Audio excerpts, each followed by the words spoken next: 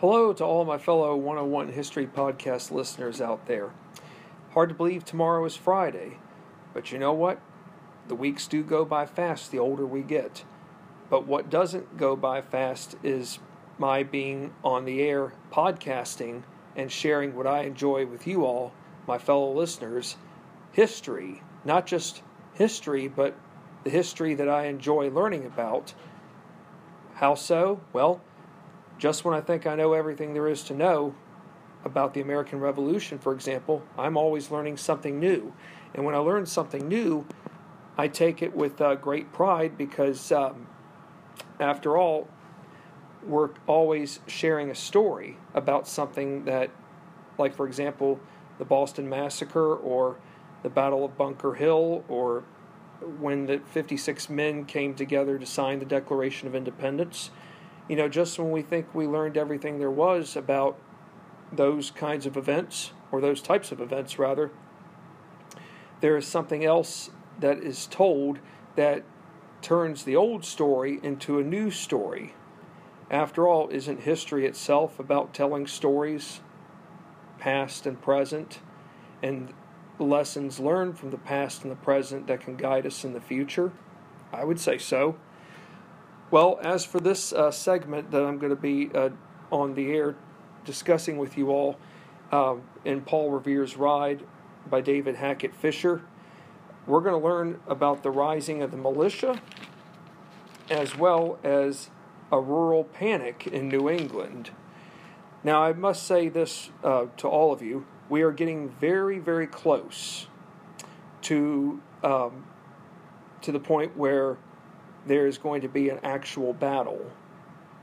So I'll just tell you this now, and I will remind you all at the very end when I'm on the air again next. We are going to be discussing about the first shot, the fight on Lexington Green. And I have no doubts that many of you were wondering when we would get to this point. But I have decided that after this session, that when I'm on the air again next, we are going to move into the core of Paul Revere's Ride when it comes now to the actual battle. Not just the actual Battle of Lexington, but the Battle of Concord. We won't talk about both battles in one podcast, but we will be talking about the first shot fired being at Lexington. After all, we must keep in mind that Lexington and Concord, those battles were fought on the same day of April 19th, 1775. But let's focus our attention right now on the rising of the militia and a rural panic in New England. So our first lead-off question is the following. Prior to Paul Revere's arrival into Lexington, what had the men themselves already achieved? Well, we're not talking about just ordinary men. How about men who identify themselves as militiamen? What could the militiamen, most notably of Lexington, achieved just before Revere himself arrived?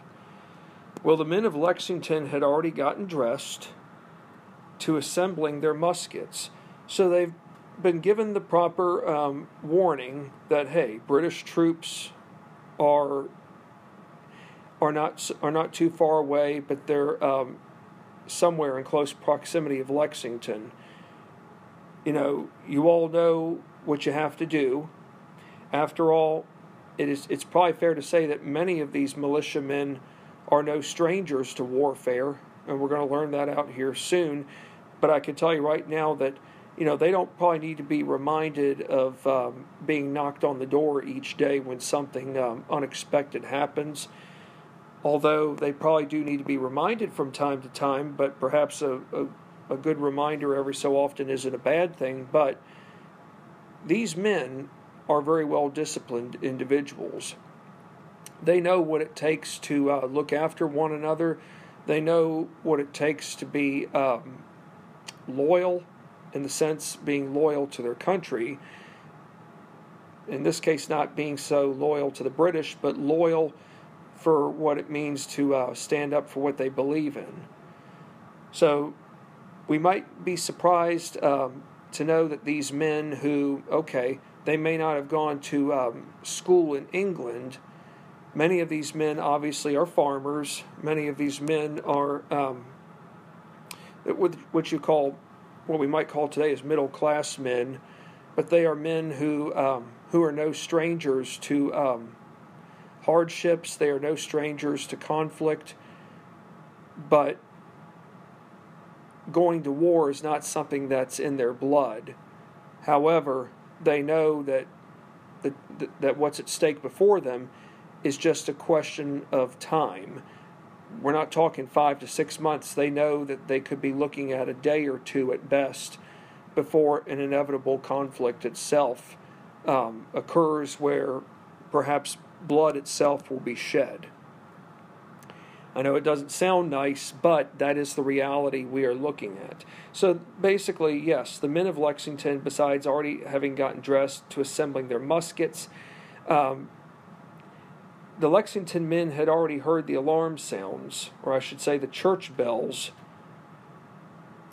In other words, after all, folks, churches themselves are the largest buildings in the community, or in the communities for that matter. So whenever there's a sign of trouble or a sign of warning, the best thing to do is ring the church bell, and that brings everyone from the community together in preparation for what might lie at stake. But the church bells obviously are ringing, but that can also be attributed to word of mouth by couriers or dispatch riders. So where are the Lexington militia going to assemble? They will be assembling at the Commons, aka Lexington Green.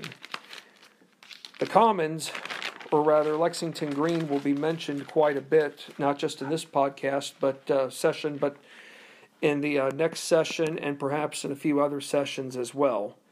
So keep an eye on the Commons or Lexington Green.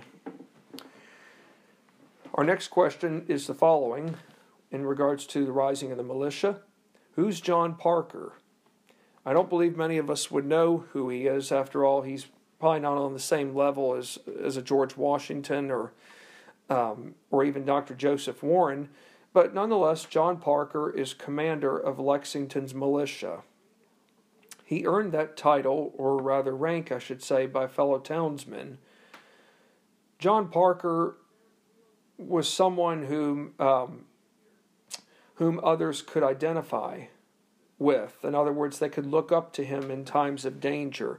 They saw him as a leader who wouldn't back down, but knew how to rally his men and keep them in track, or keep them in line to where fear itself would not get the better of them, to where they no longer were able to muster courage to fight. So John Parker, basically, it's probably fair to say that even he himself could be a veteran of a more recent war, being the French and Indian War. But we will, I think we should be reminded of the fact that most of the militiamen who would go on to fight at Lexington and even at Concord were veterans of the French and Indian War. So we must, keep in mind that the men who are ready to make some of the most important sacrifices in their life are no strangers to battle. Yes, they've seen the enemies before. They've seen enemies big and small. And while, yes, they know that they'll be going up against the mightiest empire in the world, they already know that they are in a war with the mightiest empire, but they haven't gotten to the point where it's going to be a physical war, but they already know that onto itself is imminent. However, they're not afraid to go head-to-toe with the mightiest empire. And it's important, because if you're afraid to go head-to-toe with the mightiest empire, then how can you say, based off of what Ralph Waldo Emerson said years later, how could there ever be a shot heard around the world? That wouldn't be doable if you were afraid to go head-to-toe with a powerful empire. So as for John Parker, I should note out that his occupation was that of farmer and mechanic. But he was also a veteran of military wars, as I said a moment ago, from years past. Now, we do know, historians know rather, that between the hours of 1 to 2 p.m. on April 19th, 1775, Captain Parker's militia began assembling at the Lexington Green, or at the Common. The men were wandering, and the men themselves that were coming into Lexington Green were wandering in at all hours to assemble. So it's not like, everybody just arrived at one time. We must remind ourselves of that. We also have to remember, too, that people don't have cars. There's no such thing as the modern-day automobile at this time. But we will find out soon that men are coming from different directions. But I think it is worth pointing out how they came. Because after all, as I said a moment ago, they all didn't come at one time. Many of Lexington's militiamen were hard-working dairy farmers whose end work results were tied directly to Boston's market. Okay? I probably mentioned earlier that most of these men in Lexington, but even on the outskirts of Lexington, the militiamen in general are hard-working people. But in the case of Lexington, these men are primarily dairy farmers. The men themselves were men of property and independence. Okay? Men of property meaning that they owned land. They may not have been aristocrats like you would find down in the southern colonies, but they were men of independence. And what I mean by independence is that they were believed in self-governing. They didn't believe in outside intrusion. They didn't believe in foreign powers governing their daily lives. On the other hand, I think they would have been fine had Parliament not infringed taxes upon them without their consent. I think they would have been fine if Parliament had not asked, Parliament in general had not asked the colonies to pay for the costs of the French and Indian War. But had Parliament not been so, Parliament not been so backstabbing and ignorant toward the colonies, I think it's fair to say that maybe, just maybe, there might not have been an American Revolution. But as for the men in Lexington, besides being men of property and independence, these men served on juries. They voted in town meetings, and they managed their own affairs. So they know how the system works.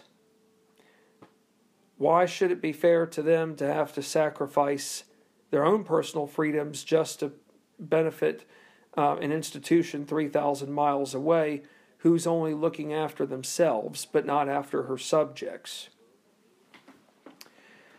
Since 1620, the year the Pilgrims first arrived into Massachusetts, how many conflicts had broken out between the great European powers, like England, France, and Spain, for example, where at the same time those conflicts involved the New England region itself.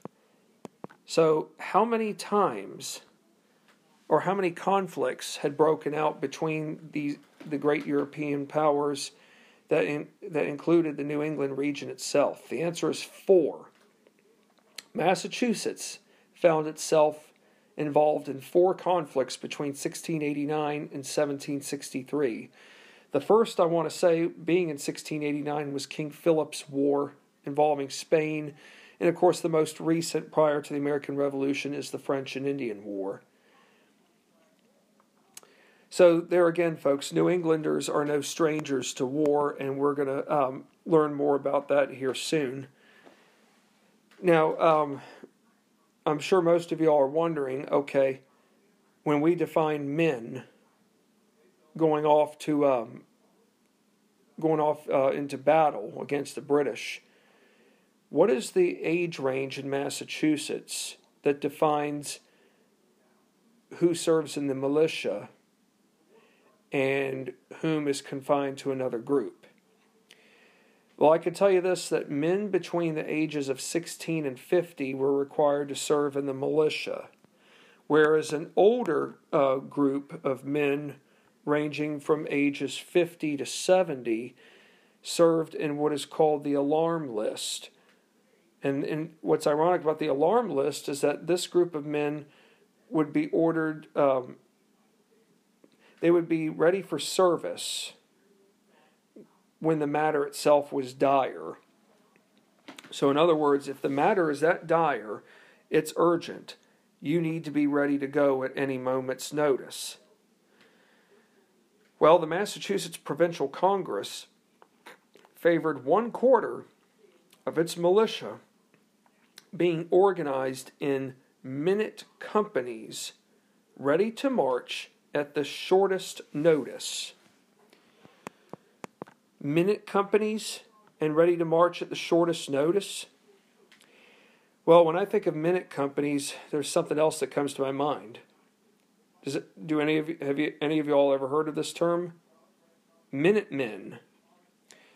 I've known about that term for some time, and Minutemen were usually referred to as men who came on at the last minute ready to fight. They had all their belongings and essentials ready with them, but they came out on the field ready to fight at a last minute's notice.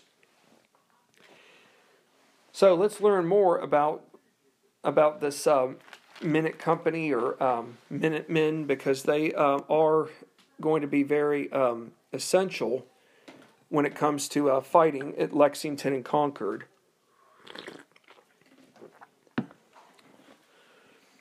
Before April of 1775, which town would become the first to create a company of militia Minutemen whom would get themselves ready within a short time's notice? I'll give you some choices. Choice A, Roxbury. Choice B, Salem. Choice C, Marblehead. Or choice D, Worcester. The answer is choice A, Roxbury. And how ironic, Roxbury was the home of Dr. Joseph Warren. And Roxbury itself isn't that far from the outskirts of Boston. But it was in Roxbury which became the first town to create a company of militia Minutemen, whom would get themselves ready within a short time's notice.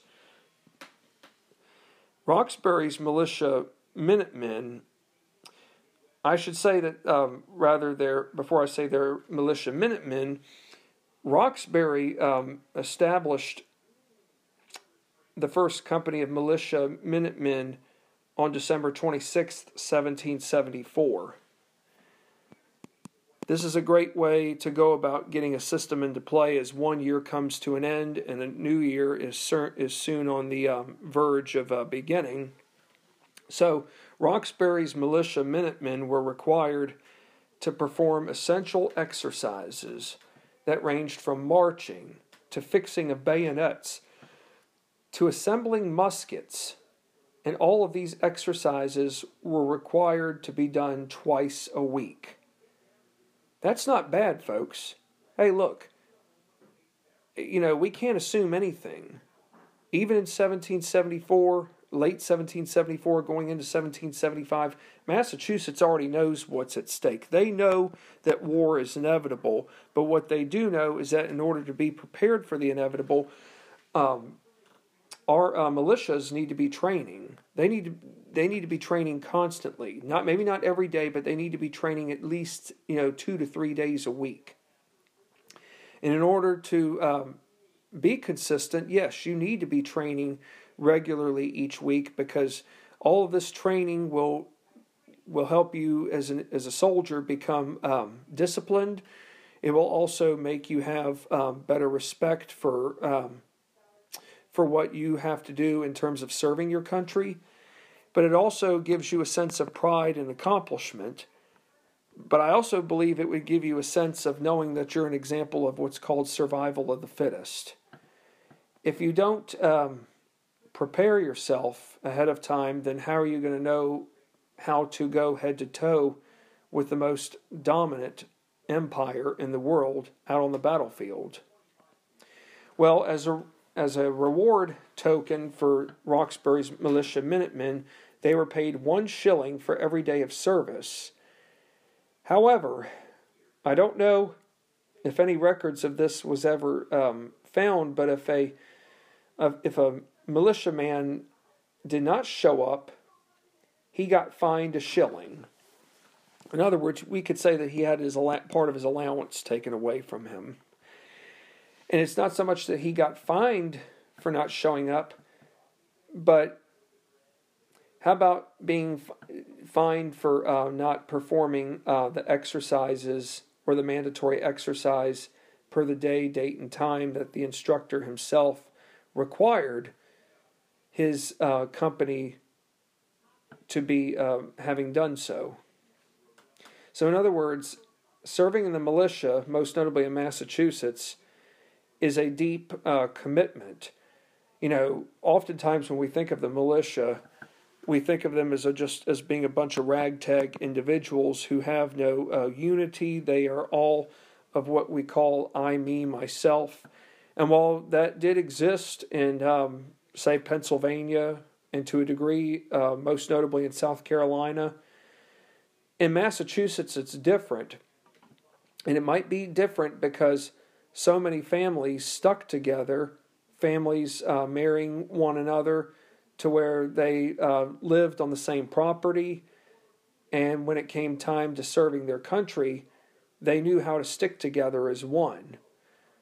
So I can honestly say that the best example of militia cohesiveness or militia unity came in Massachusetts. After all, the Massachusetts license plate states the spirit of America. Well, there's a reason why it's the spirit of America. It's where Massachusetts is truly the cradle for American independence. You know, yes, Virginia played a big role, but I still believe that it was Massachusetts that laid it all out. If it weren't for them, I'm not sure who could have stepped in and provided that foundation. Maybe Virginia, but what's unique about Virginia and Massachusetts is that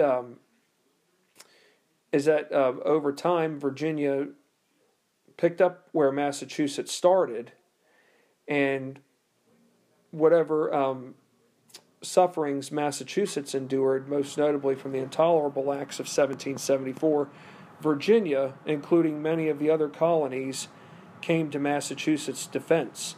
But even in Virginia, leaders like Thomas Jefferson said that when the port of Boston was closed, Virginians would engage in days of fasting. In other words, they knew that the people of Massachusetts were lacking the most essential provisions, and so Virginia, along with, say, South Carolina and other states, sent aid to Massachusetts. So I think it's fair to say, though, that as we come into April of 1775, that many of the other colonies, even though there are people who are still skeptical about wanting to declare separation from England, I do believe it's fair to say that other colonies know that war is pretty much inevitable. It's just a question of wanting to accept the true reality of what is going to happen. But little did anybody know that on April 19th, 1775, that the first shots would take place in Massachusetts. On the other hand, though, most people don't know that 2 days after the shots heard round the world happened in Lexington and Concord, Williamsburg, Virginia, had its own version of a conflict that was somewhat similar to Lexington and Concord, but that would have to be shared for another time. But there again, it's just another example of where Virginia and Massachusetts are on that same page of dealing with the inevitable. I'm sure many of you are probably wondering, well, is Lexington like the other colonies? Not the colonies, but the towns? If all the other towns had militia, had Minutemen, what about Lexington? The answer is no. Lexington never had its own company of Minutemen. They preferred to keep their entire militia together as one. Well, I guess it's fair to say that some towns are just different. But if their strategies work, that's all that matters. So while British soldiers and officers were dressed formally, they often mocked the clothing and drill tactics of rebel forces, or Massachusetts militiamen. I must say that New England soldiers, they weren't dressed in true formal attire like their British counterparts. But it is very fair to say that the Massachusetts militiamen were very well educated when it came to keeping their weapons clean, along with knowing how to use them. Okay, they may not have been the most well-dressed of men, but that doesn't mean that they're not smart or not intelligent. They just come from a different breed, a different level, or maybe a different class. But, as the old saying goes, you shouldn't judge a book by its cover. Well, okay, the Massachusetts militiamen, yes, they were probably ragtag. They may not have had top-of-the-line clothing.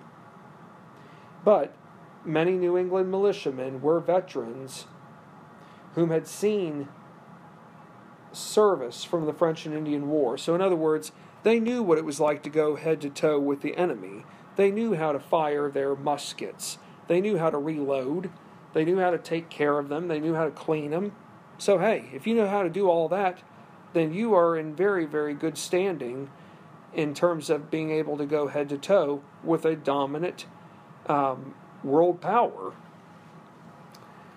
Prior to hostilities ever breaking out between England and her subjects, being the 13 colonies, were Massachusetts towns required to keep their own supply of munitions? Yes. On the other hand, some towns operated differently by keeping munition supplies in their churches or meeting houses. Hey, churches are a huge gathering place in the community, so why not? I think it's smart to store munitions in a church house, because after all, there are probably secret places in a church, or secret, rooms or facilities in a church where you could store large munitions without them ever being detected. And especially in a time of crisis, it's not a bad place to send vast quantities of supplies, because after all, if you're going to be somewhere near a major facility like a church and you're running low on munitions, then you know where you can go.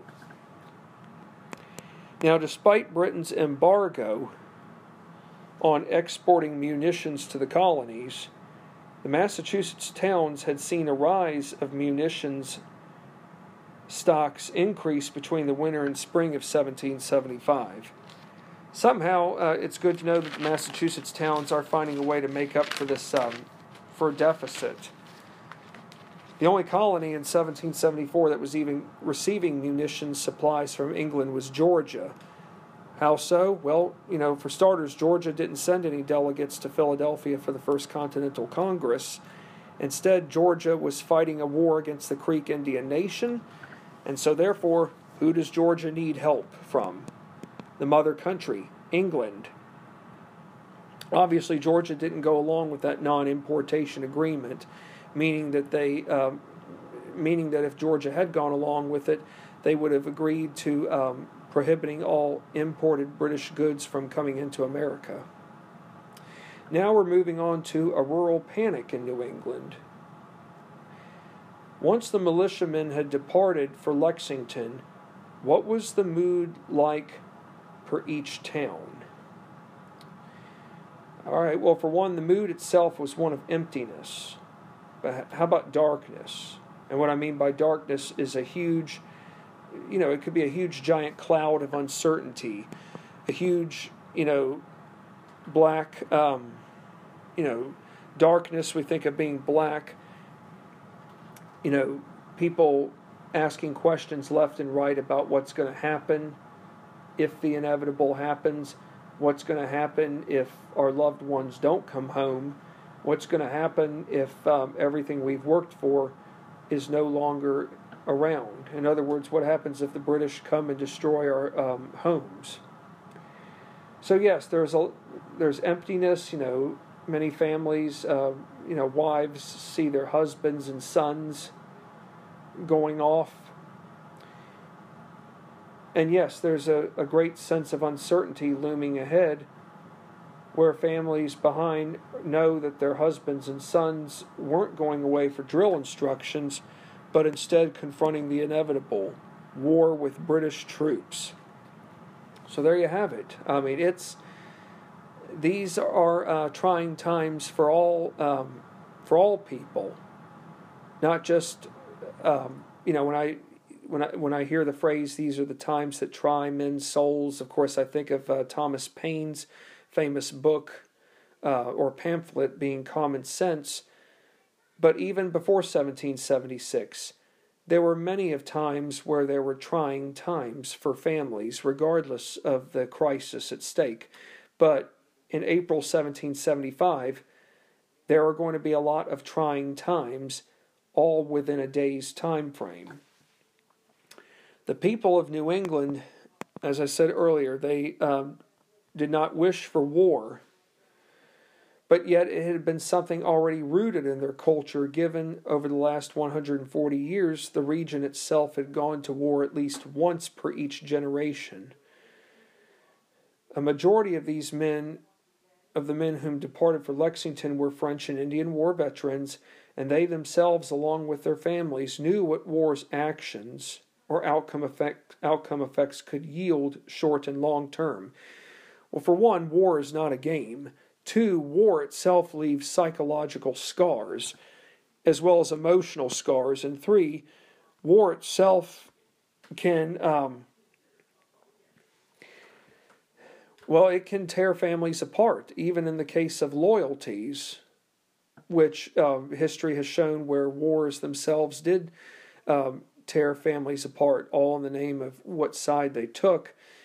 But in this case, there's no, loyalty division. But what we do know is that the men whom are departing for Lexington, those who survived the French and Indian War, their wives are wondering, what other sacrifices now have to be made to ensure that our freedom will be secured long term, but will it also mean that our husbands will come home safe like they did from the French and Indian War? A lot of uncertainty. And of course, for many people, of course, I'm not a veteran of war, but I do applaud the men and women who make the sacrifices for our great nation to ensure that our freedoms are protected at all costs. But there are many veterans I know who have a hard time opening up about what they have seen overseas. And that can be said for any war, most notably ranging from Vietnam to the Persian Gulf War, the wars in Afghanistan and Iraq. Yes, there are scars that people carry with them, and sometimes it takes years for those individuals to want to open up to others about what they really did see. I mentioned earlier about darkness, about when the militiamen had departed for Lexington and what the mood itself was like per each town. I mentioned about darkness. I'm sure many of you all have seen the Vietnam Veterans Memorial. Not to get off track, but I'm going to use darkness as an example here. The memorial itself is black. Why black? Because it represented a dark period of time in the United States' history. And there were many people whom even objected to a Vietnam Veterans Memorial because they didn't like the fact that our mission to Vietnam did not result in something that so many wanted to believe was worthwhile, but it turned out that perhaps it wasn't. We had gotten ourselves involved in a conflict where neither side really wanted to come to some kind of compromise that would have ensured the safety and well-being of outside forces like the United States. But in the end, the memorial was built honoring the close to 60,000 men and women who had lost their lives. But the black wall, and it's just not an ordinary little wall, it's a huge wall honoring all those who lost their lives. But it's a black wall because it represents darkness in our nation's history. But after seeing the memorial, you do walk away with light, and knowing that despite all of the uncertainty that came out of that war, something good came out of it, and that the memorial honored those men and women who were not forgotten. So we certainly have to remind ourselves of the sacrifices that were made even before we became the United States of America. Remember, folks, in 1775, we're still considered colonial America. And yes, even before 1775, the people of New England have already, they already know what war is like. For the last, almost 6 generations of people living in Massachusetts, they've been a part of 4 major conflicts. And I should point out that there were no celebratory parades for militiamen's departure to Lexington. So in other words, we don't have a parade saying, "Come home, we'll miss you," that kind of thing. No. We don't have time for that. When did the Great Fear in New England first begin? Well, for one, it began when Paul Revere himself coordinated the first alarm warning about British troops advancing, followed by a second wave of other midnight riders whom warned the countryside from a multitude of different directions. Okay? I'm glad that the Midnight Riders have made their case known to the people from throughout all of Massachusetts. While the warnings have been good, I can see where there becomes a great fear amongst the people. This is where people are going to have to come together and show mental toughness. While, yes, they have every reason to be scared, they also have to be strong and resilient, because if they're not sound, then how can they be strong and resilient, not towards other loved ones, especially their children, but how about other members in the outlying towns, or even in or even in the greater community in general? This has to be an us, we, ourselves movement, not just on the battlefield, but even as townspeople work together to combat the fear. While the initial great fear itself, at the moment it came upon, was seen with danger, terror, and uncertainty, and not knowing what the outcome would ensue once British troops and militiamen squared off at Lexington, there still remained a beacon of light. Thanks to the Midnight Riders going above and beyond and getting the word out about British troop movement. There you have it, folks. If it weren't for the Midnight Riders, I believe it's fair to say that whatever level of fear that the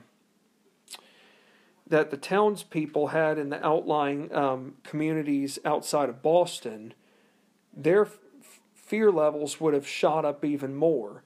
But the Midnight Riders are the one, including Paul Revere himself, are providing us with a beacon of hope.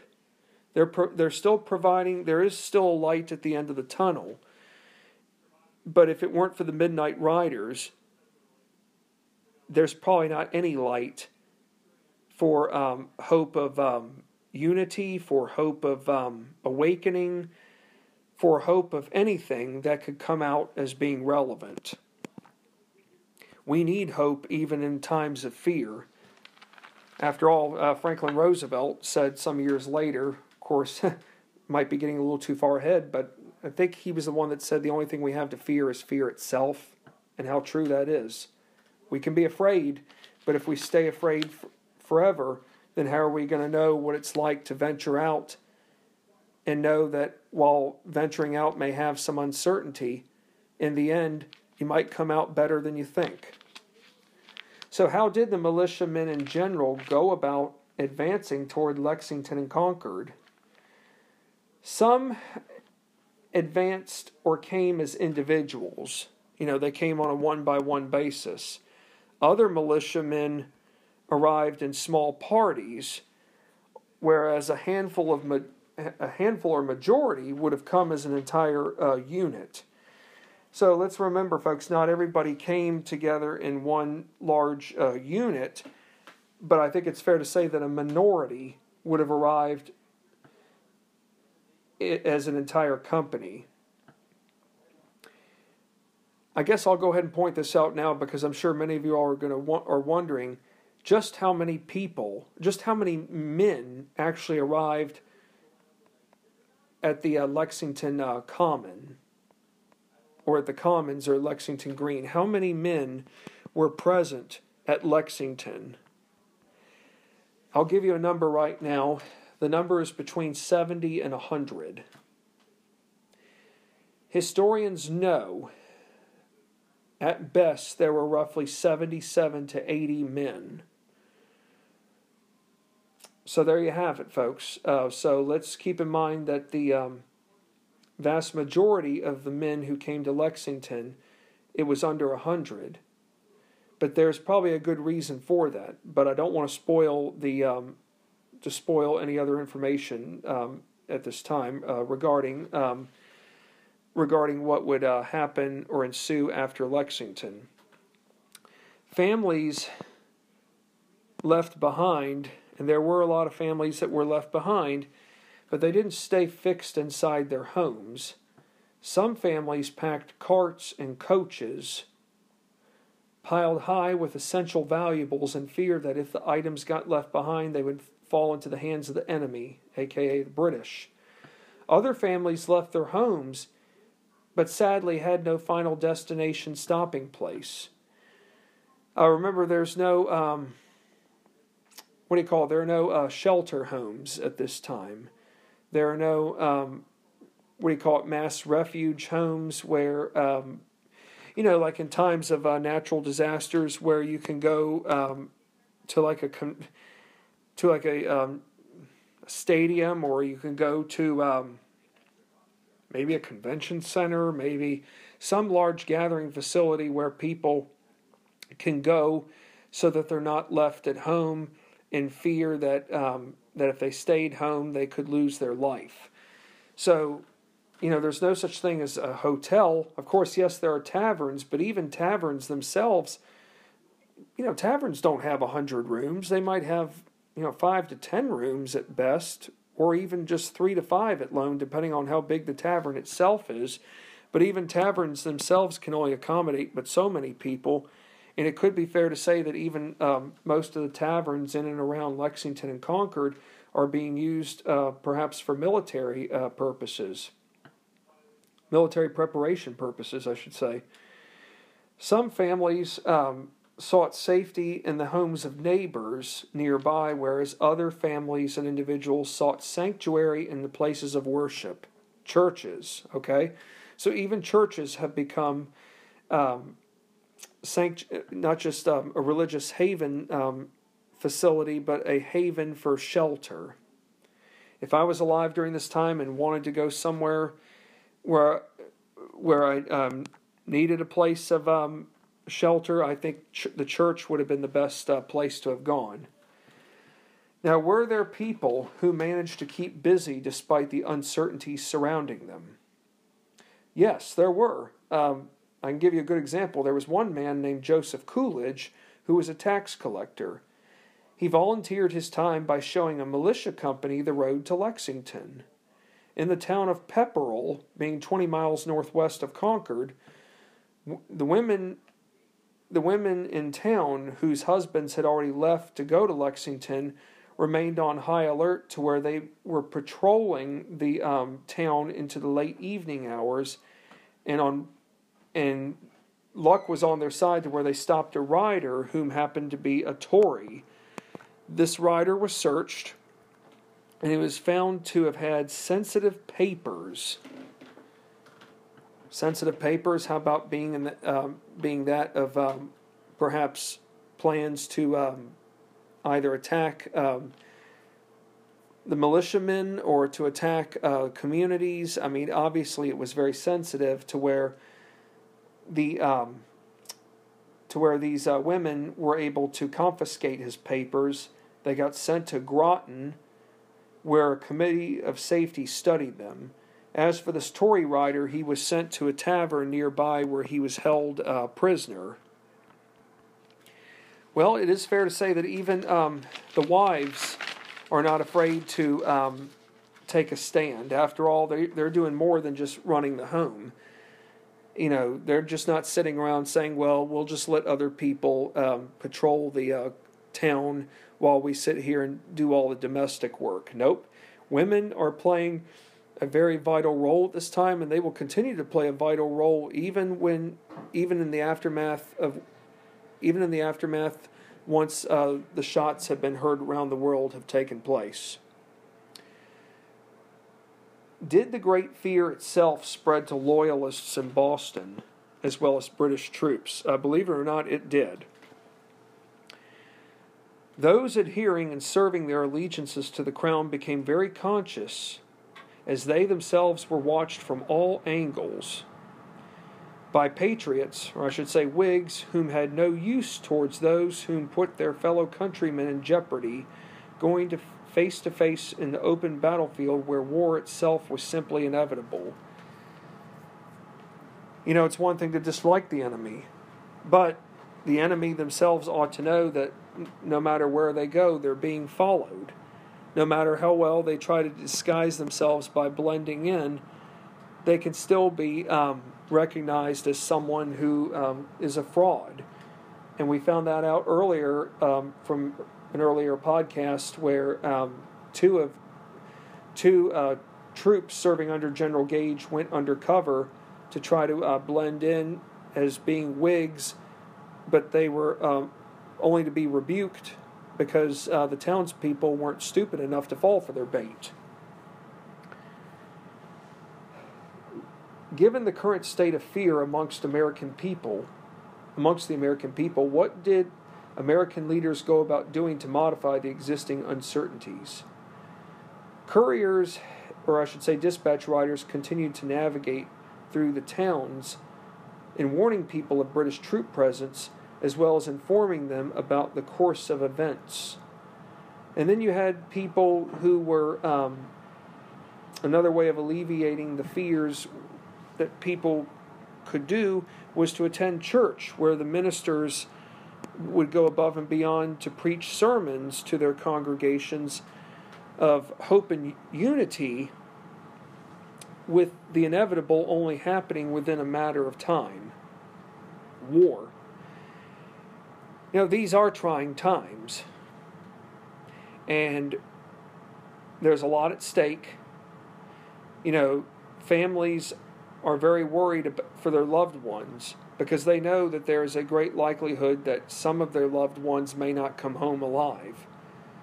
But they also know the sacrifices that are going to have to be made, whether they like it or not. After all, they know there's no going back. After all, somebody's got to lay the foundation for separation from England, and it starts right in Massachusetts. Other colonies are picking up what Massachusetts has already started, and they too know that it's just a matter of time before war becomes inevitable. And while, yes, you do have other leaders who are still holding out for that olive branch petition, who remain skeptical about what would happen if separation from England takes place. We just have to hope, though, that with all this uncertainty, not just in Massachusetts, but even in Philadelphia, as the Second Continental Congress is still debating on what to do, there truly is a lot of uncertainty. But what we will know here soon is that within a few short hours, on April 19th of 1775, the inevitable will be a true reality.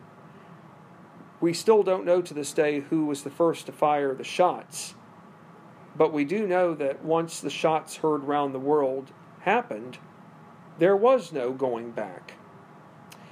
Well, we've covered a lot of ground tonight, and I look forward to being back on the air again as always. But when I am on the air again next, we will be discussing the first shot, the fight on Lexington Green. So continue to keep your seatbelts fastened, because we're going to learn some very unique information about what really went on at Lexington. You know, yes, we've seen photos, not just photos, but portraits of what past artists or historians would have liked for us to have believed that really took place at Lexington. But we could be in for some opposite findings. That's the unique thing about history. Some people like to tell their own stories, which is fine. But on the other hand, not everyone's stories from years past are always accurate based off of how a portrait was done or how the story itself was told. Well, thank you again for your time, and I look forward to being back on the air again next time with you all. Take care and stay safe.